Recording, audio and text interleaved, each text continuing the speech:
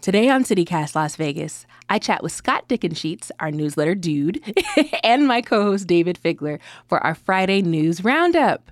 We're going to chat about why Vegas keeps getting labeled a cesspool of crime, Michael Heiser's city, a mega sculpture in the middle of the desert, and Lake Las Vegas, Henderson's #1 commercial water user. It's Friday, August 26th, 2022. I'm Vogue Robinson, and this is CityCast Las Vegas.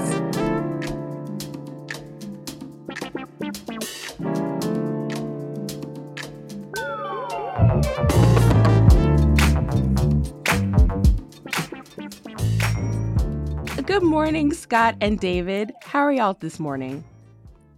Doing waveringly great or less great. That's a range. Hey, y'all. I'm okay. I had this weird feeling that Las Vegas, and pardon the word choice, might be kind of back to normal. Oh, weird. Right? It just seems like things aren't wild and monsoony and like everything is happening here or nothing's happening here. It just seems kind of back to the old ways, which I'm not saying is particularly great, but here we are. Back. Here we are. Right. Yeah, this is kind of a neutral week.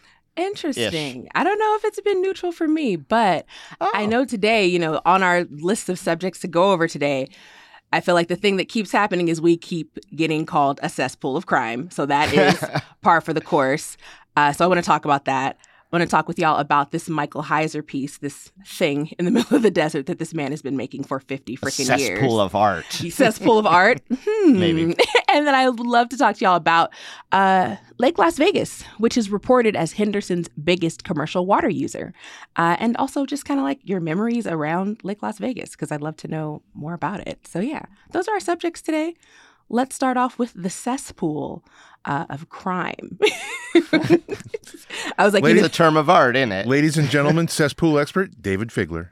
Dun, dun, dun. Bum, bum, bum. Well, this term was hoisted upon us recently by a certain ex-president who was, I think, trying to help out the candidates that he was with, both of whom have been involved in law enforcement in Las Vegas, one of whom is running for governor, who is in charge of law enforcement in Las Vegas, Joe Lombardo. And right to his face, this former president said, "You got your problems here. Las Vegas is a cesspool of crime." And awkward. Right. That's a little awkward, right? It's very strange. I feel like I don't know, I'm tired of hearing that. And also I wonder, like, how founded is that piece of rhetoric? Well, I mean, our governor incumbent immediately jumped on with an ad saying, hey, my opponent's own guy is blaming him for all the crime that we have. And then the sheriff said, well, the only reason that we have all this crime is because of the governor and his liberal policies, which have made pro-crime policy and anti-cop. And so now there's all this pushback, and this is back in the news again. So are we or are we not a cesspool? And what does the data say, Scott Dickensheets? Well, David, from what I've read, we've been, at least in terms of violent crime, we've been trending downward since like 2018. Although the cesspool could have risen or lowered since I last checked. I mean, cesspool makes me want to do that weird voice, which I promise you guys, I'm going to stop doing that voice now. Lord. But yeah, it's property crime is a little up. Violent crime is mostly down. This is kind of the trend. You could look at these stats from when Lombardo took over as sheriff before. We're a big city and we have crime. And I don't know what makes a cesspool per se. I don't know. It's interesting. Like, okay, so Joe Lombardo is the current sheriff, right?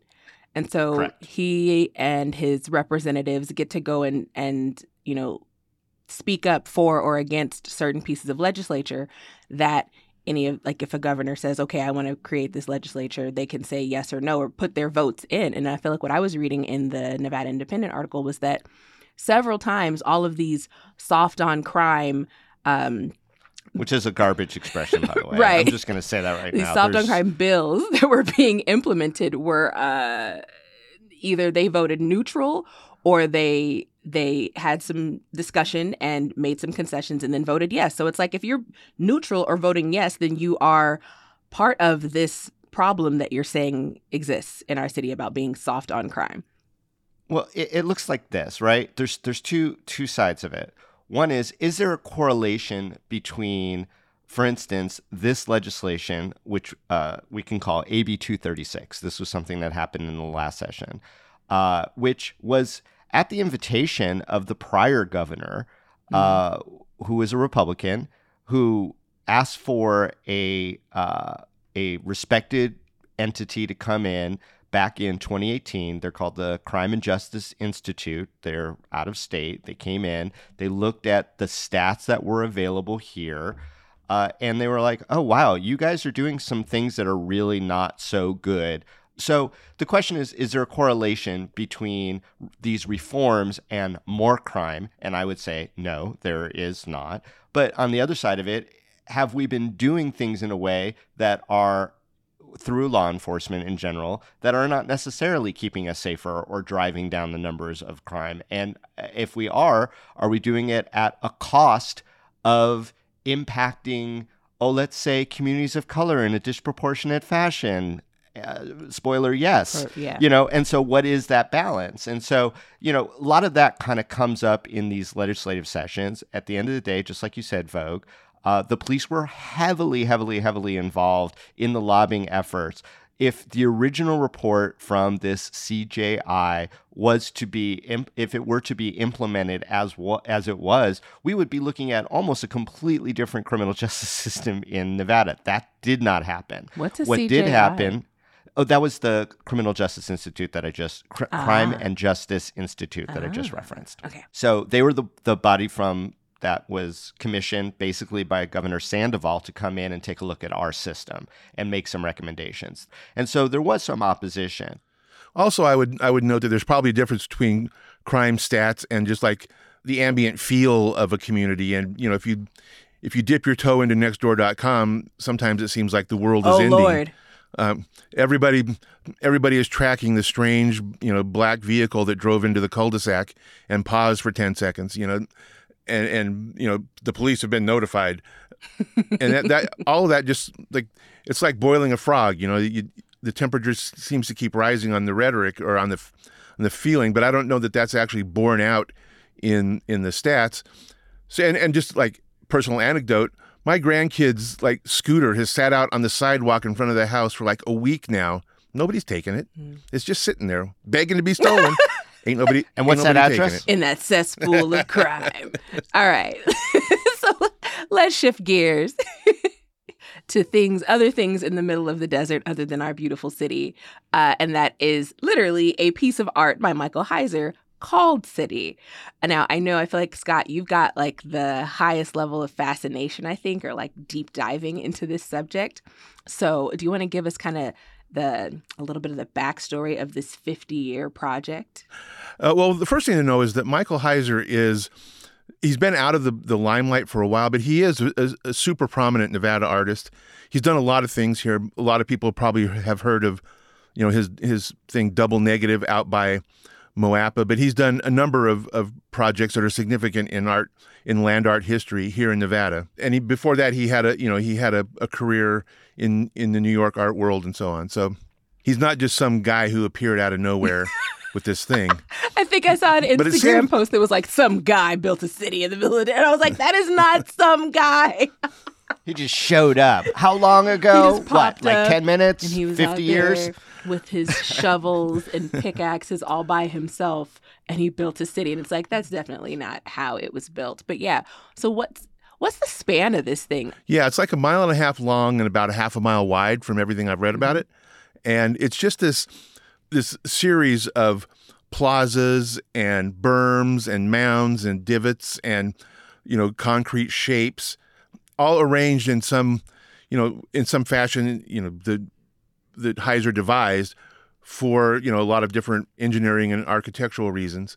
the thing to me to think about one thing to keep in mind when you're thinking about this is not a thing that you can like sort of like frack for content. It's not sending a message really. The message is the experience of being there. From everything I've read about it, I have not been there, caveat that, but I've read a lot about it, and it's really about angles and sight lines and, the massive engineering and, ceremonial space. His father was a noted archaeologist, and so Heiser has this sensibility of, ceremonial space that he's seen in, sort of ancient sites and so on. So he's trying to evoke ultimately a sense of awe through the use of scale and sight lines and so on. And I just find that really fascinating that it's, the basic foundation of art is light falling on an object that you can see. And all of his principles sort of operate at a level like that. It's all about the sight lines and the feeling that's evoked by it, but it's not about trying to read it for a message, which I think is how a lot of people view art these days. And so they're probably scratching their heads like, what does this thing mean? What does it mean? And then also, what does it mean? If it doesn't mean anything, like, oh, you built something for like $40 million to say nothing on ancestral Nuwu grounds?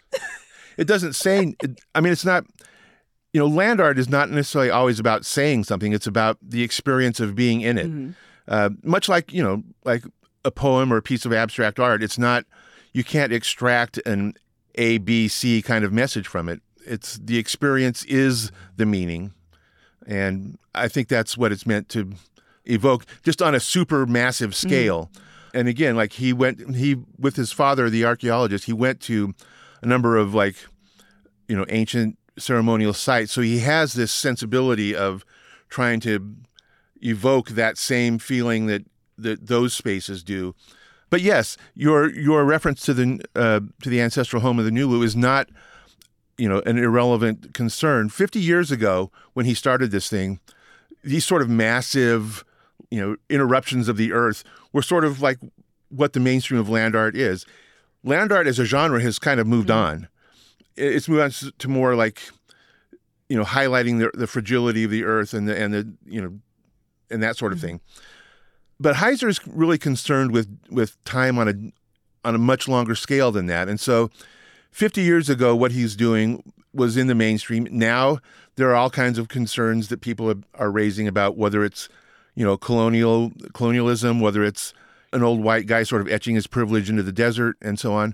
Who knows where the goalposts are going to be in another 50 years. And in 100 years after that, he intends this thing to have a super long life cycle. And so the principles he's used, which are all about engineering and angles and math, are sort of constant no matter what the shifting, social view of it is. And I agree, those are legitimate questions. Yeah. I'm not, I'm eager to see it. I'm open to either being awed by it or disappointed by it. And I am not at all dismissive of those concerns. Would a woman have been given this level of resources to create this thing? Would an artist of color? Yeah, for sure. I don't know. What are your thoughts, David? I enjoy traveling our state. There are a lot of very unique, both natural and human-made structures throughout the desert. The desert seems to invite it in a lot of ways. And I would say beyond inviting it, challenges you because of its, harsh landscapes. To make art thrive in sometimes the most desolate of places. And I'm specifically thinking of Goldwell outside of Rhyolite, which is a fun destination, but also like, wow, this is really isolated and intriguing that this kind of art is being experienced in this sort of way. And so I can appreciate that. But I've also been looking at the criticisms through the modern lens. And it is also interesting about the kind of person that he is, about his approach to humanity, about the degree of privilege to kind of do a project like this. But, then again, there's other people who are like, wow, that was a lot of money for something that looks like a giant little Zen garden that you have on your desk where That's the thing I love kinda, the most about it. Like Yeah. when I fly away from town, and I'd hate to leave, but like when I'm flying away, I love looking, like my favorite view of life is looking out of an airplane window. And so seeing like the topography, if you will, like seeing how the world looks from that bird's eye view, I think is like the most interesting thing. I was like, oh God, like this is always living art. And so, okay, now this piece has been erected. I think it's cool that it was created. I think it's like admirable to spend that much time on the same piece and just plod through it. And obviously he didn't do it, just by hand, but there were multiple tools and other people, involved in the creation of the work. I think there's something to be said or to be questioned about.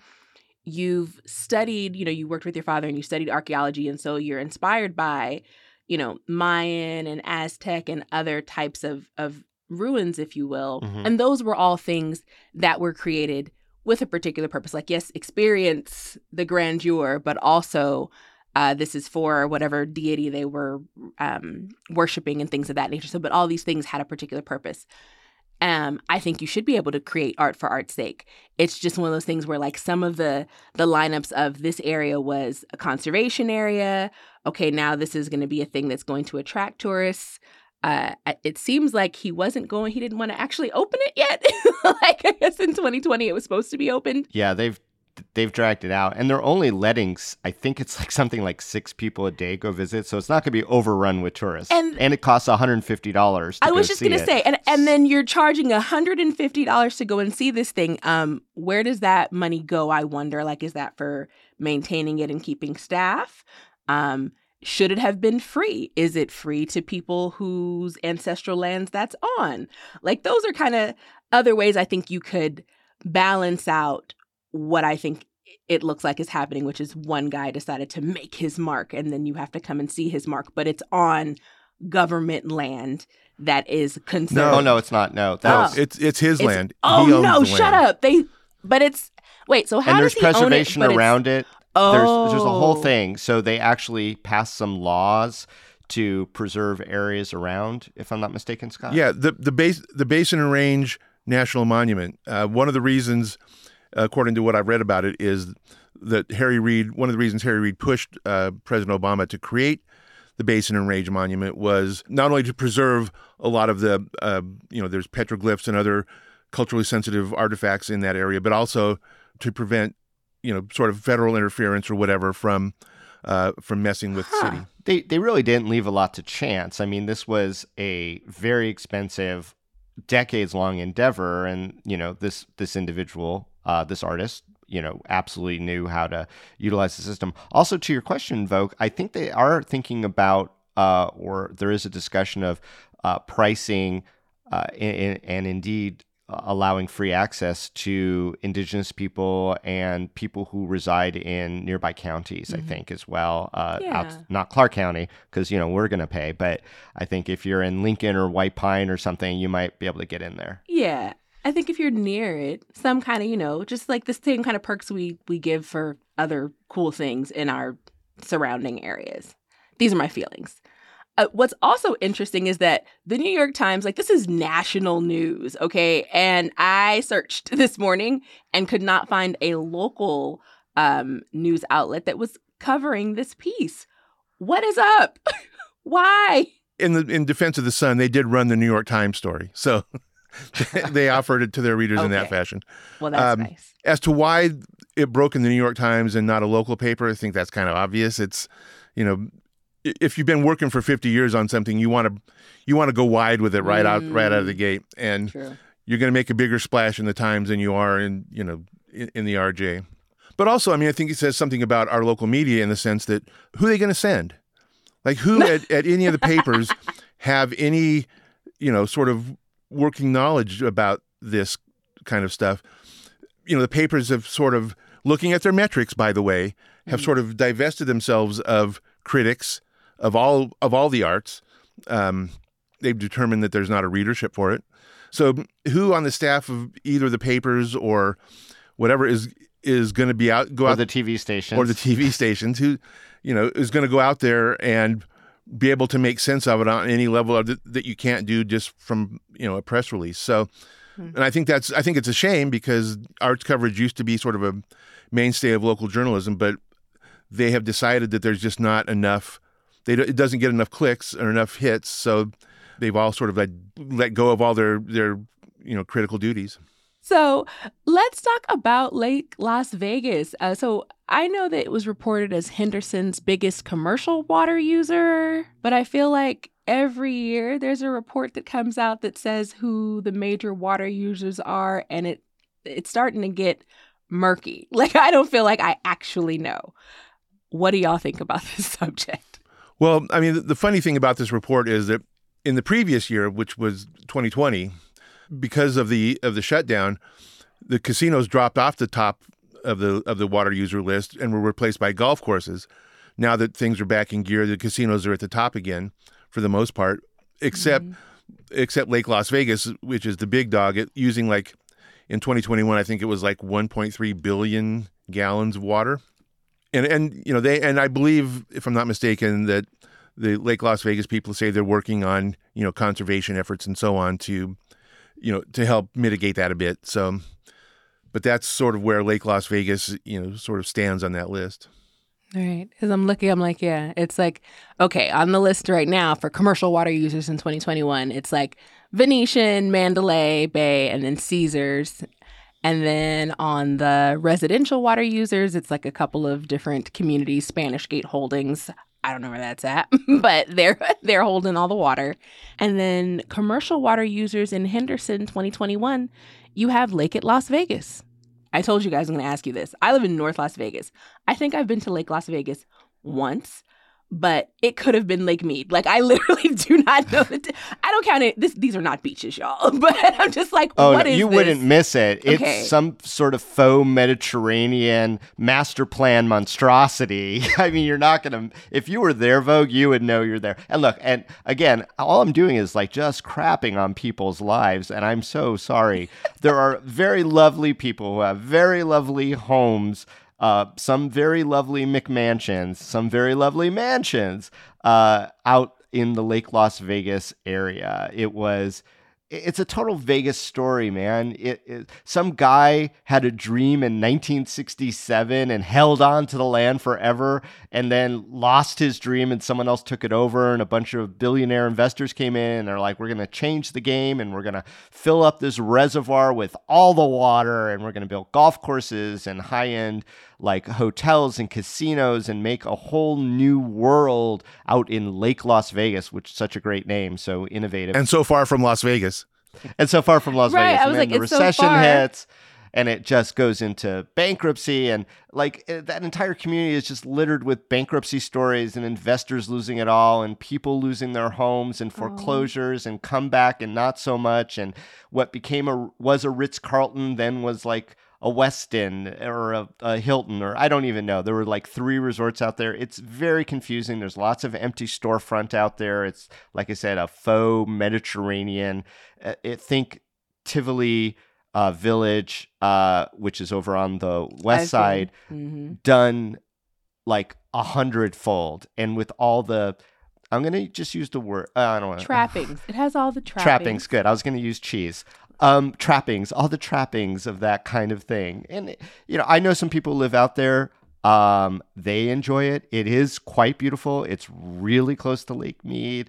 It is scenic. It is under our beautiful desert sky. There's lots to love there, I'd imagine, but it also seemed to be a mess of an idea from the beginning, and I'm not surprised that it's on the water use list in that negative connotation. Yeah, Scott, what are your thoughts?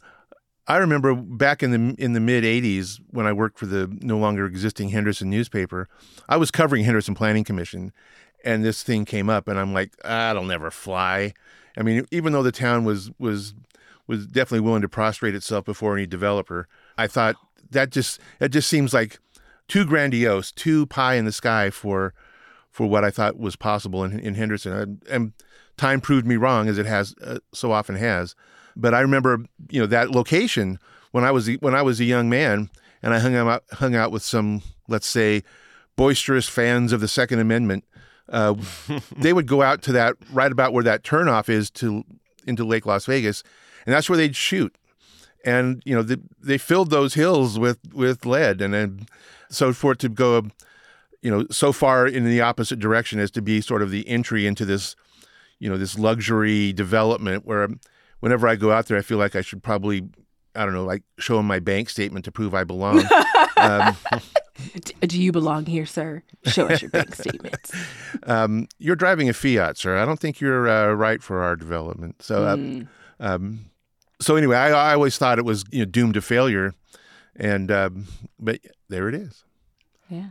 Well, and just the audacity of putting a giant man-made lake next to the world's largest man-made lake for sport and pleasure in the middle of the desert. And while the water concern probably wasn't as high back when this project started as it is obviously now, it still is kind of an affront to. It's both an affront and embrace of the generic Las Vegas ethic of nothing's too stupid or too big to give it a shot. Right. And if it doesn't work in its first iteration, maybe it will in its next. That's the story of progress. Yeah, that's the story of progress. I mean, it is definitely representative of a way of thinking, a way of developmental thinking.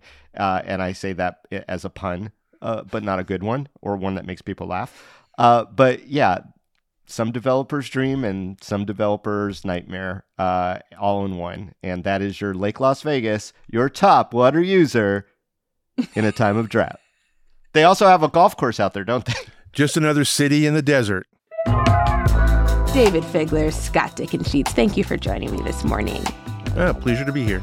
It's always fun. Friday is fun day. I want every day to be Friday.